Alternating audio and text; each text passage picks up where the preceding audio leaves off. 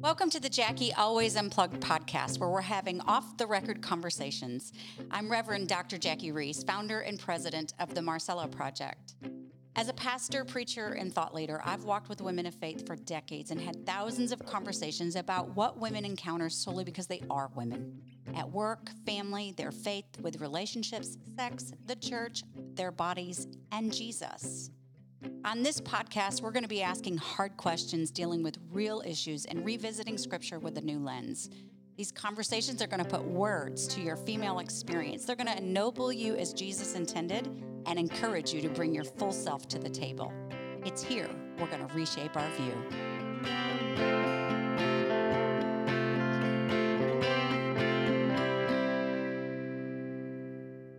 Well, hello, everyone. It's so good to be back with you. I'm still at my mom's in upstate New York. And I wish you could see me because I'm actually in the cellar with a bunch of blankets wrapped around, hoping this doesn't echo. And I can't promise you that you won't hear the creaking of people walking in the kitchen above me because, it's one of those old houses and it happens.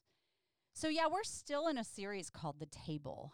We've been talking about the importance that the table plays in our lives and in the lives of Jesus's day. And I know I've shifted podcasting to every other week, kind of slowing it down, trying to actually have more time to do interviews.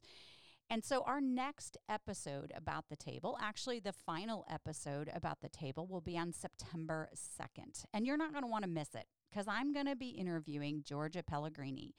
Georgia is an author and a chef and an outdoor adventure expert and the host of the TV show Wild Food. It's going to be a very interesting conversation, to be sure, so you're going to want to tune in.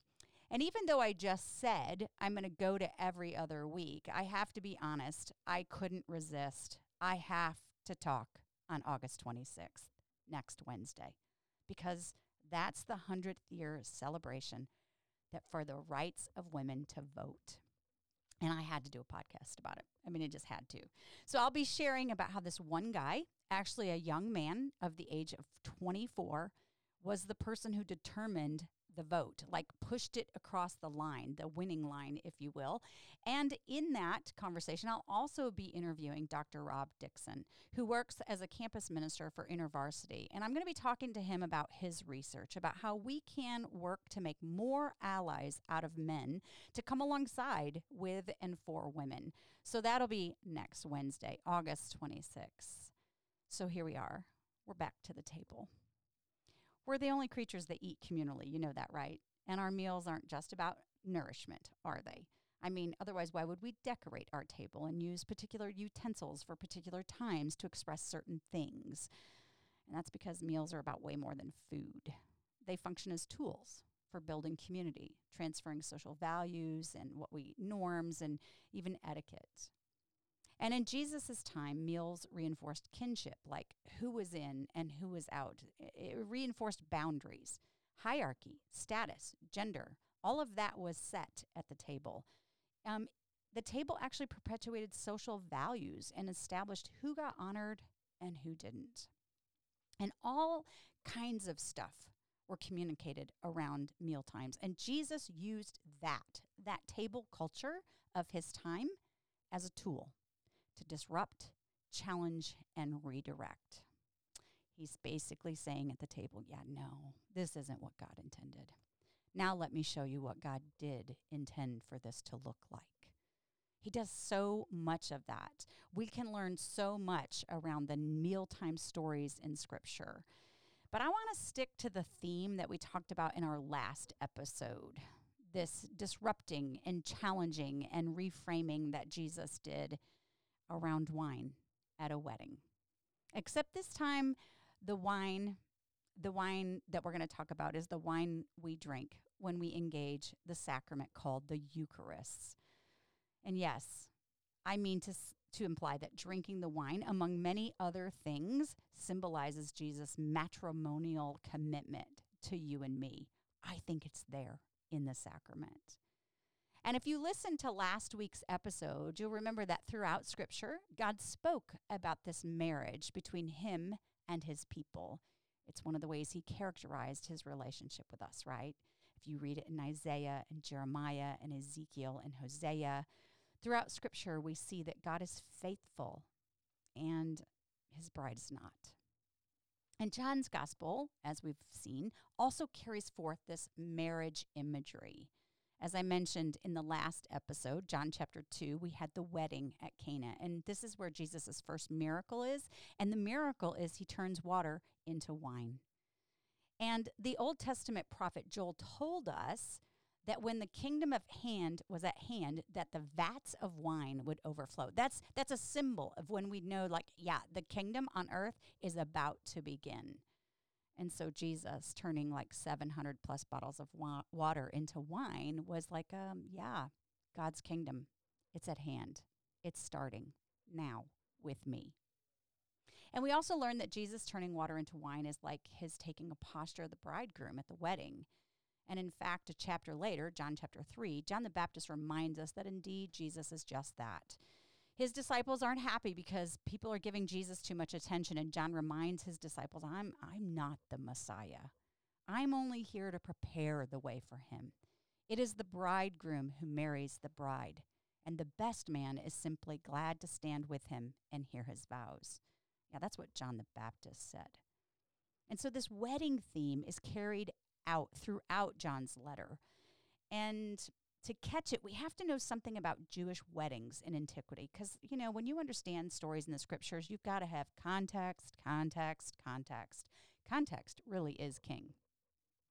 So in Judaism, when a man wanted to marry, he and his dad would come with a contract, a fair offering for the woman's hand in marriage. And they'd go to the home where the future bride lived with her parents, and the father was there, and they would present the offer to the father. And they would discuss the bride price, the mohar, right? A man might offer a couple cows or chickens or a few shekels for the hand of a girl to marry. Whatever he offered, it was his way of saying how much he thought she was worth. And that's really significant. Hold on to that. Whatever he offered as the bride price is his way of saying, this is how much I think she's worth. And if we look at Ephesians, especially in the Message translation, chapter 1, verses 4, we read where it says, long before he laid down earth's foundation, he had us in mind, had settled on us as the focus of his love, to be made whole and holy by his love. And when I read that, I think, oh, Jesus, he traveled all the way from his Father's house in heaven. He scaled mountains and swam rivers we know nothing of. And he left behind deep majesty to get to us. His arrival here at our doorstep was planned even before the worlds were formed. The Father, the Son, the Holy Spirit. They've been thinking about us and talking about us from ages past. And a plan was formulated that would impress us with God's love. A plan that would join us to God in a new and deep way and take care of the sin barrier once and for all. And the Trinity decided on the bride price. 1 Corinthians 6, 19 and 20 tells us we are bought with a price. What was the bride price that was offered for us? Well, 1 Peter 1, 18 through 19 tells us that price was the precious blood of Jesus Christ. So what does that long-time, long-traveled, heavy bride price communicate to you and to me about our worth? It's a good question to ask, isn't it? I grew up with a dad who didn't value women or girls or me. My worth to my dad was really about how much work I could do for him on the farm. It was about production. And that was true of some of you also. But others of you were taught like your worth was dependent on your beauty, your body. In fact, it's still being communicated to you. Or maybe it was about how smart you were or how well you did with your financial achievements. The point is, some of us, all of us, one time or another have been told we are not that worthy. Some of us have been told we have no worth at all. And let's be honest, we're pretty good at telling ourselves that too, aren't we? I call that self-abusing. We do it. I do it. Man, I think it's showing up a lot during COVID. We have this talent, if you will, of self-abusing, of saying to ourselves over and over again, we're not enough, not skinny enough, not smart enough, sexy enough, wealthy enough. We're just not enough. How many of us are doing that to ourselves right now? And I think it really pains our Jesus when we buy into this idea that we aren't enough, because he thinks we are so enough, so worthy. How do I know? Because of the bride price he paid. And I don't know about you, but Jesus paid that price a long time ago, before I was ever born. And hey, I've spent some years doing some really ugly stuff like sex, drugs, and rock and roll. I got a devil tattoo on my hip as proof.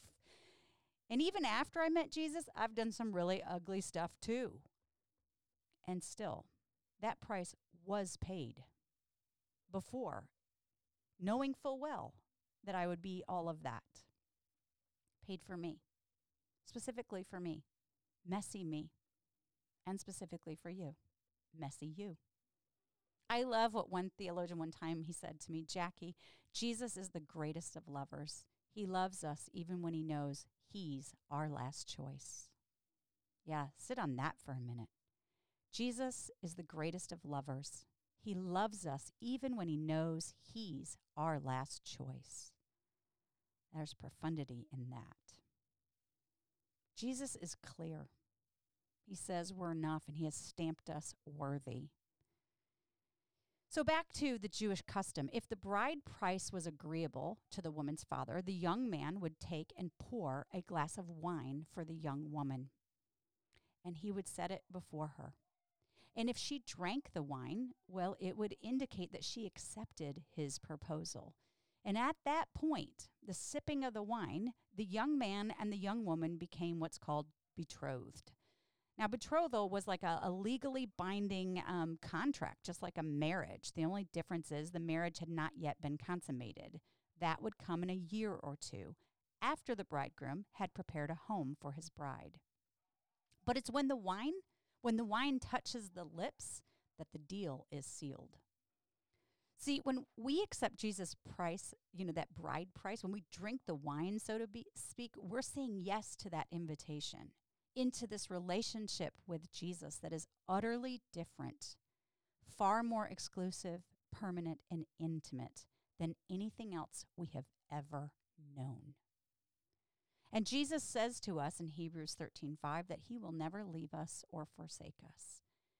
And that's really good news, right? Because that means if I burn the toast or wreck the car or gain like 15 or 50 pounds during the pandemic, he's not leaving. And this may sound weird, but I love that Jesus isn't a bully or dominant in my relationship with him. He doesn't use power over. Instead, he uses power for. I always tell women, God is not a divine rapist. That's very good news for us where there's such violence against women. God is not a divine rapist. He won't force himself upon us. Instead, he woos. He provides a space and a place and power for us to flourish. That's the kind of relationship that Jesus is offering us, and it is unlike any other. It's love. It's love without limits. It's love that informs and transforms. Anyone need that about now? I know I do. By the way, listening to that, there is a friend that you know that needs to hear that. Would you be willing to share this with them? And if you haven't already, I sure would appreciate it if you go over to iTunes or Apple or whatever platform you use and subscribe to our Jackie Always Unplugged. I'd really, really appreciate that. Context. We've got to keep going to the context of the stories of Scripture. In antiquity, in the Jewish custom, the bridegroom would leave gifts for his new bride so that she'd remember him because he's going to be gone for a while, for a couple years maybe.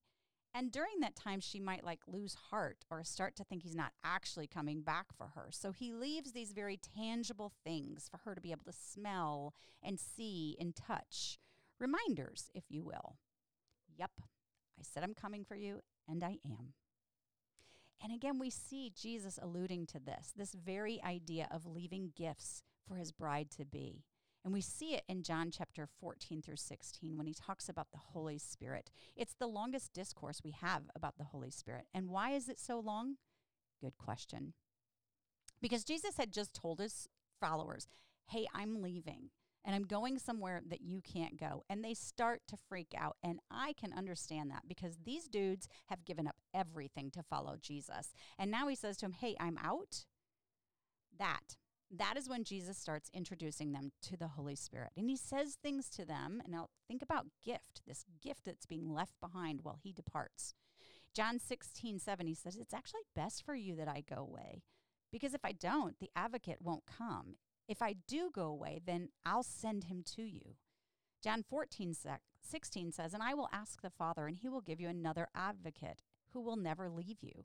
And then he said the Spirit will not only be with them, but he will be in them. So now we're talking about indwelling. Whoa, I'd love for us to sometimes pause at the idea that 1/3 of the Trinity dwells within us. And yes, I know you can't divide the Trinity into thirds. Just go with me here. Whew. I mean, if we really comprehended that, I used to say, and I still say actually, I think many times the Holy Spirit screaming, let me out of here. He goes on in John chapter 14, 26 through 27. He says, this advocate, the Spirit, is going to teach you everything that you need to know and remind you of everything that I've told you. He goes on to say, I'm leaving you a gift, peace of mind and heart. And what's that gift of peace? It's the Spirit. The Spirit is of the same essence as Jesus. It's God coming to dwell within. It's Jesus saying, I'm going, but I'm not leaving you orphaned. This is a gift to remind the bride-to-be that he is indeed coming back for her. And this Spirit, this gift, will comfort, remind, challenge, teach, connect, transform, give hope, give us the ability to actually experience the love of God. Yeah, that's the gift Jesus gave us. Again, you want to talk about your worth? Let's do that. Because Jesus is stamping us all over the place. Worthy, worthy, worthy. So enough. So what's Jesus doing while he's away? Very good question. Well, for those of you who were in church in the 90s, do you remember that song? I think it was sung by Audio Adrenaline, which I don't even know. I had to research that because I don't know music. And I actually can't sing, but I'm going to do it for you. Here it is.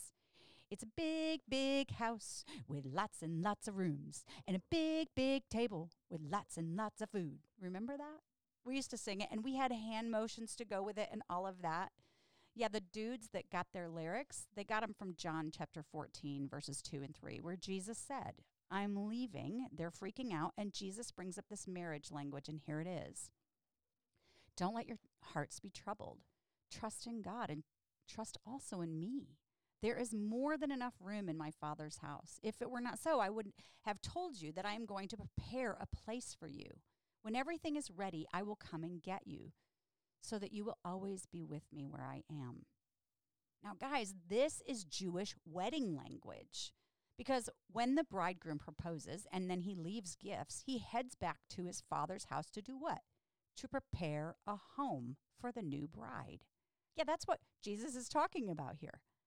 Now, I want you to think about that just for a moment because this is a really fun thing to consider. That as Jesus is away and he has given us the Spirit, he's back there with his dad building one nail at a time, hammering away. And as he does, he's considering your needs, your desires, your tastes, your favorite colors.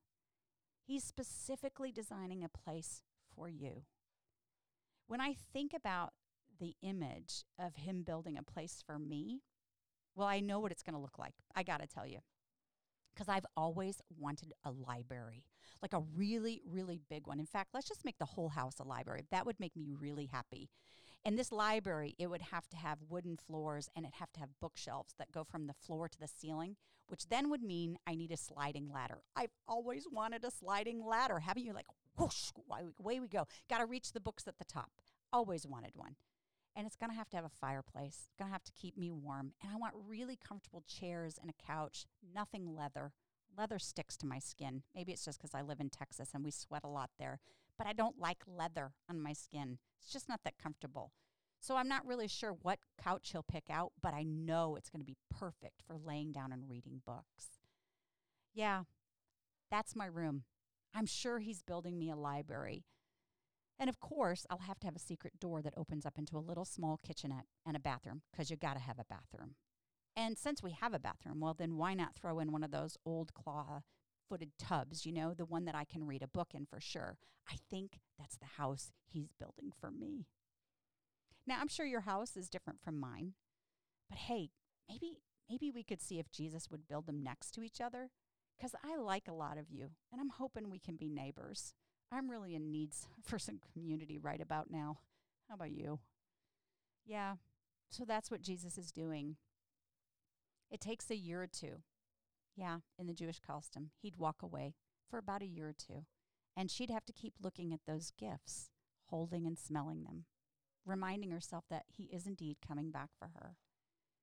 And that, by the way, is the time frame in which we find ourselves at this time in history.